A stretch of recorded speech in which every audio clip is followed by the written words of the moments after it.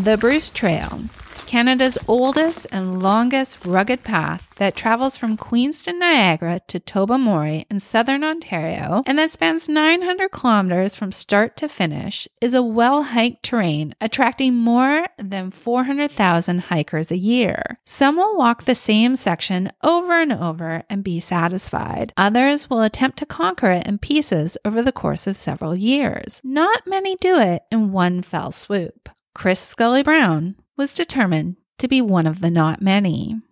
I find it very rewarding to complete insane challenges. The challenge aspect of pushing myself clearly beyond my limits. I think it's more just an accomplishment thing. I'm not really a big fan of hiking. I just wanted to do it to say I did it. Part of it is doing it to see if I could do it and if I could pull it off.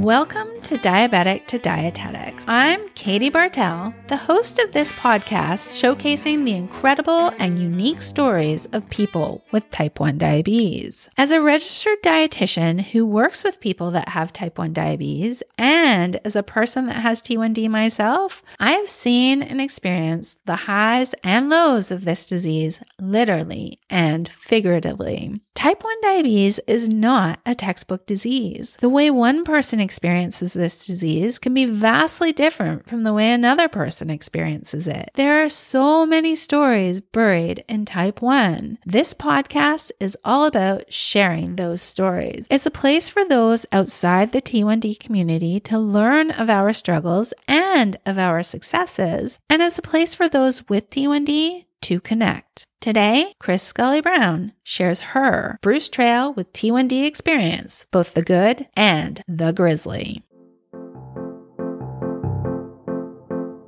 Scully, as many know her, was diagnosed with type 1 diabetes nearly 20 years ago at the ripe age of 22 years old. She'd already spent years adventuring through life. She was an avid runner, cyclist, backpacker prior to diabetes, and she refused to let this diagnosis get in the way of her physical pursuits. Post-diagnosis, Scully continued to run marathons and cycle 100 to 300 kilometer days. She's a former member of the Team Type 1 cycling organization and frequently went on 3 to 5 day backcountry excursions.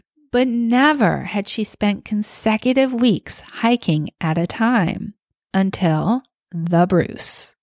A lot of people have it on their bucket list to complete the Bruce Trail. It goes through public lands, private lands, roads. It kind of weaves its way around 900 kilometers. And it goes through the Niagara biosphere, all through green space. It just kind of cuts a trail from top to bottom. It's not necessarily a trail that is set up for through hiking, which is what I did.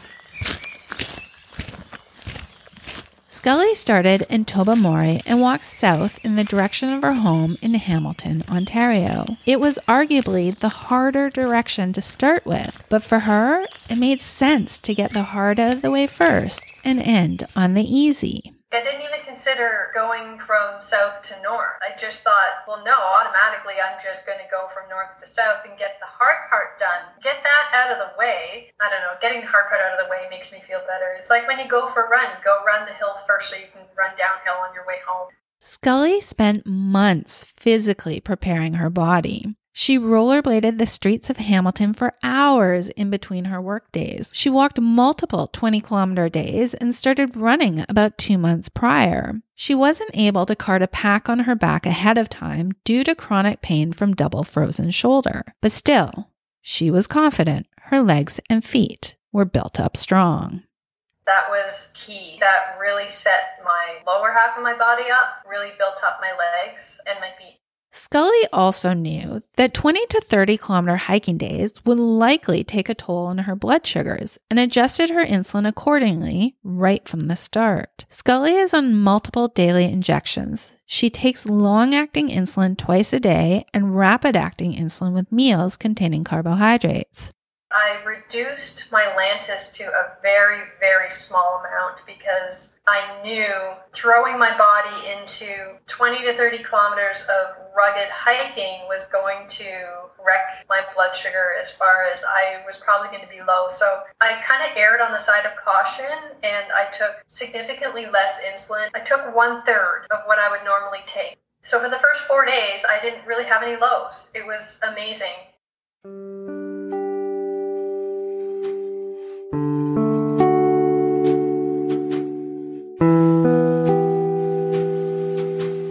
Unfortunately, however, as prepared as Scully was physically and as prepared as she was early on with her insulin dosing, she was not prepared nutritionally. Scully admittedly did not put extensive effort into planning a nutrition strategy for the trek ahead of time. She does not have a large appetite to begin with. She has long struggled with fueling her body during intense physical activities, but this time she thought/hoped her body would cue her to eat. It did not. In the world of thru hiking, we have what you call hiker hunger. And most of the long distance thru hikers will talk about hiker hunger hitting at like 2 or 3 weeks into a long distance backpacking trip where you're just ravenously hungry all the time. And I shamelessly thought that I would get ravenously hungry at some point. I thought I was going to really experience this thing that everybody talks about.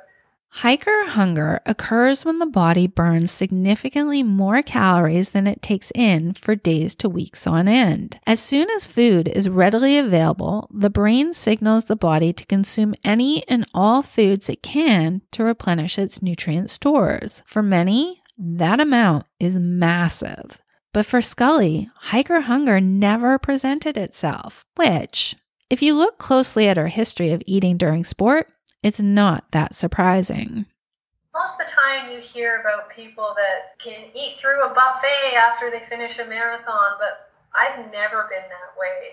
After a day of heavy exercise, I'm usually a little bit more hungry the day after, but the day of, I'm just nauseous. And so that's what I was doing out there, was putting myself into this level of nausea day after day. I don't have a very big appetite to begin with in my regular life. So yeah, you add in this endurance exercise, which in my experience, I find actually reduces my hunger levels. Other people, it makes you more hungry. For me, it makes me less hungry. I made the mistake of just going off my hunger cues. And if I wasn't hungry, I wasn't eating. 30 kilometers a day means that I was hiking usually around 8 to 10 hours. And I was very bad at not taking breaks, not sitting down, not pulling food out in my pack. I was only eating when I was hungry. And the longer I hiked, the less hungry I got and the worse it got. I wasn't putting enough time into fueling.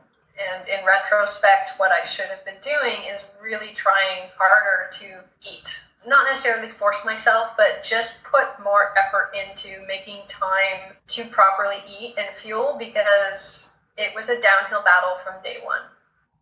Scully's low appetite phenomenon is not abnormal. I too have experienced the same nausea and disinterest in eating following intense physical activity. I still remember after my first marathon, it taking me more than 2 hours to eat a small individual-sized cup of Greek yogurt. I remember another race wanting to vomit at the smell of half-cut bananas. And I remember after the birth of my son, most definitely an intense workout, trying to eat a piece of sushi and feeling nothing but a turned stomach. This is because when you exercise at a high effort or for long periods of time, the body prioritizes getting blood to the working muscles, which means blood flow to the gut is diverted, which slows digestion down. This is what causes appetite suppression and nausea or other abdominal discomfort. And on the diabetes side of things, high blood sugars can also affect appetite.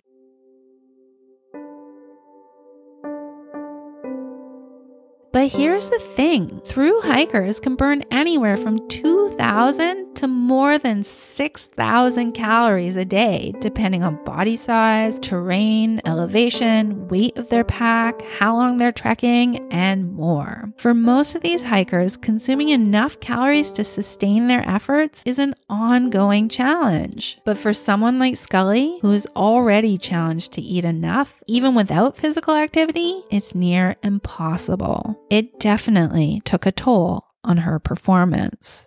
I was struggling to stay focused on what I was doing. I was relying more on my podcasts and music to kind of keep me distracted and busy. Physically, I was getting drained quicker and my muscles were hurting earlier in the day. And every day was like a bit of a Groundhog Day where at a certain point I was just slogging through the pain cave. And it was not getting any easier. In fact, as the days went on, it was getting harder. That's what really struck me as odd. When I started finding it getting harder when it should have been getting easier, especially as the terrain leveled out, I also found myself taking shortcuts wherever I could. There were a few times where I knew that the road went straight and the trail went up and around, and I chose the road because I couldn't bear the thought of climbing up just one little hill. Those are the indications that things were not okay. My mental faculties.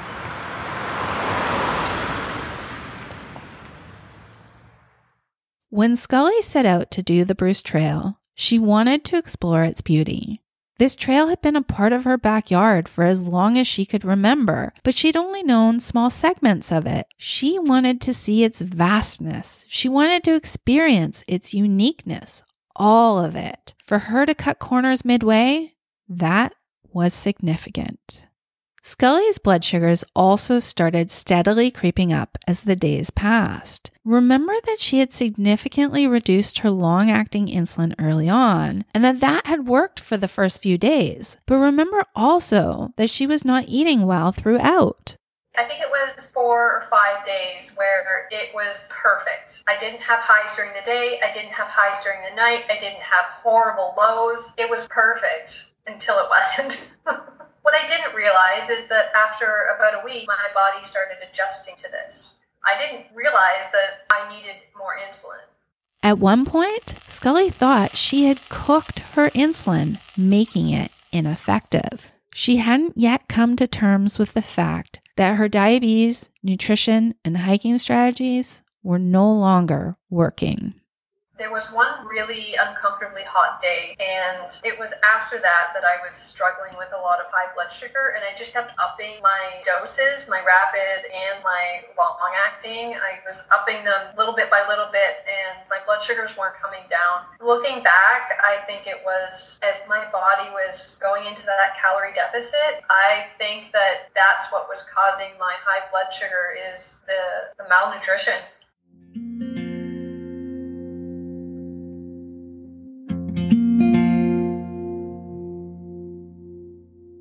On October 23rd, 2021, day 21 of her Bruce Trail adventure, Scully's walls were crumbling. She had walked 20 kilometers with near debilitating nausea that day. Her feet and her mind refused to go further. I had a day where I was just extra nauseous the whole day. It had gotten to the point where I was taking some anti-nausea meds because I was so nauseous. And knowing my history, I thought, well, I'll sleep tonight because I was meeting up with Ryan, my husband, and I was spending the night in our camper van. And I thought, well, I'll just sleep through the night. I usually sleep through it and I wake up feeling much better the next morning. And I didn't feel any better the next morning. In fact, it was getting much worse. And despite what my head was telling me to just hop in that van and go wherever Ryan was going, I kept on hiking. And my brain just hit a huge brain fart, so to speak. I couldn't think, I couldn't focus, I couldn't walk. And I found myself setting my tent up in a not so quiet, private area just because I couldn't walk anymore. And I had only made maybe 20 kilometers that day, which is short compared to what I was doing. And I just sat in my tent and I couldn't make a decision. I couldn't decide if I was going to unpack my sleeping bag, or I just sat with my bag sitting next to me. Scully called her husband Ryan, who convinced her to walk to town and rent a hotel room. She spent 2 nights in that hotel room, flat on the bed with nausea. She couldn't eat, She couldn't move. And by the third day, I said, that's it. I'm going to put my pack on, going to get a ride back to the trail, and I'm going to hike. And if I cannot make it far this day, I'm calling my parents to come pick me up. Scully hiked 37 kilometers that day, the most she'd hiked to date. She hiked it in complete silence. No music, no podcasts. She reflected on her 23-day journey. Some parts of the reflection she smiled. Most parts she cursed. She knew this would be her last day. I was so hell-bent and determined to not quit this thing. And that was the last thing I wanted to do, but I was very ill. Scully hiked a total of 606 kilometers of the 900-kilometer trail. Her exploration lasted 23 days, 21 of them hiking. She lost 14 pounds. She experienced minimal low blood sugars, but significant high blood sugars. It was a grueling adventure. Scully is looking for retribution. She is not yet done with the Bruce Trail. She plans to redo the whole trail this spring. After I got home and really thought about it and had time to be angry with it and angry with myself and then eventually let it go, forgive myself, know that I made the right decision, I decided I want to do it again, all over, all in one go, because that's what I want to do. It's my bucket list to hike the Bruce Trail from start to finish in one go. But this time, I've learned through my mistakes, and I'm hoping to not make those mistakes again. I just have to really make a concerted effort to listen to my body, not push myself too far. I think I did that on too many days. And just accept that if I don't make it to a certain point in time, that's okay. And that if it takes me an extra week to finish the trail, better than not finishing the trail at all. The biggest thing is just focusing on nutrition and getting fuel into my body. I think I made a mistake last time with a bunch of the meals that I pre-prepped because I didn't like them. And if I don't like them, I'm not going to eat them. So I think I'm going to forget that super healthy oatmeal that I made, and I'm going to put some chocolate chips in it or something because it will make me eat it if I like it, despite the fact that maybe it doesn't have my protein powder in it. If I don't like it, I'm not going to eat it. I think I'm better off bringing things that I know that I like, more about what I want to eat, what I'm going to enjoy eating, versus just plain up kind of grody nutrition. Scully recognized that packing foods she knows she will like and taking the time to eat them throughout her hike will surely change her diabetes management strategy. Given that energizing foods mostly come from carbohydrates, she acknowledges that she will likely need to inject more insulin throughout. But at least this time I know that it's okay to take a little bit of extra insulin, to trust in the exercise. Scully and I have known each other for years. We first met as T1D bloggers and quickly became cross-country T1D besties. She has been an ear to my many diabetes vents, as well as my diabetes boasts. She inspires me pretty much every time I talk to her, visit with her, or read her posts on Instagram. And my heart broke for her when she didn't complete the Bruce Trail. As much as I agreed it was for the best, I knew it would hurt her greatly not achieving that goal. You better believe I will be cheering so loudly from the West Coast as she embarks on her next Bruce journey. And you can too by following Scully on Instagram at @CScullyBrown. I've posted a link to her Instagram account on the blog with this podcast. Until next time, T1D community, stay happy, stay safe. I'm Katie Bartel.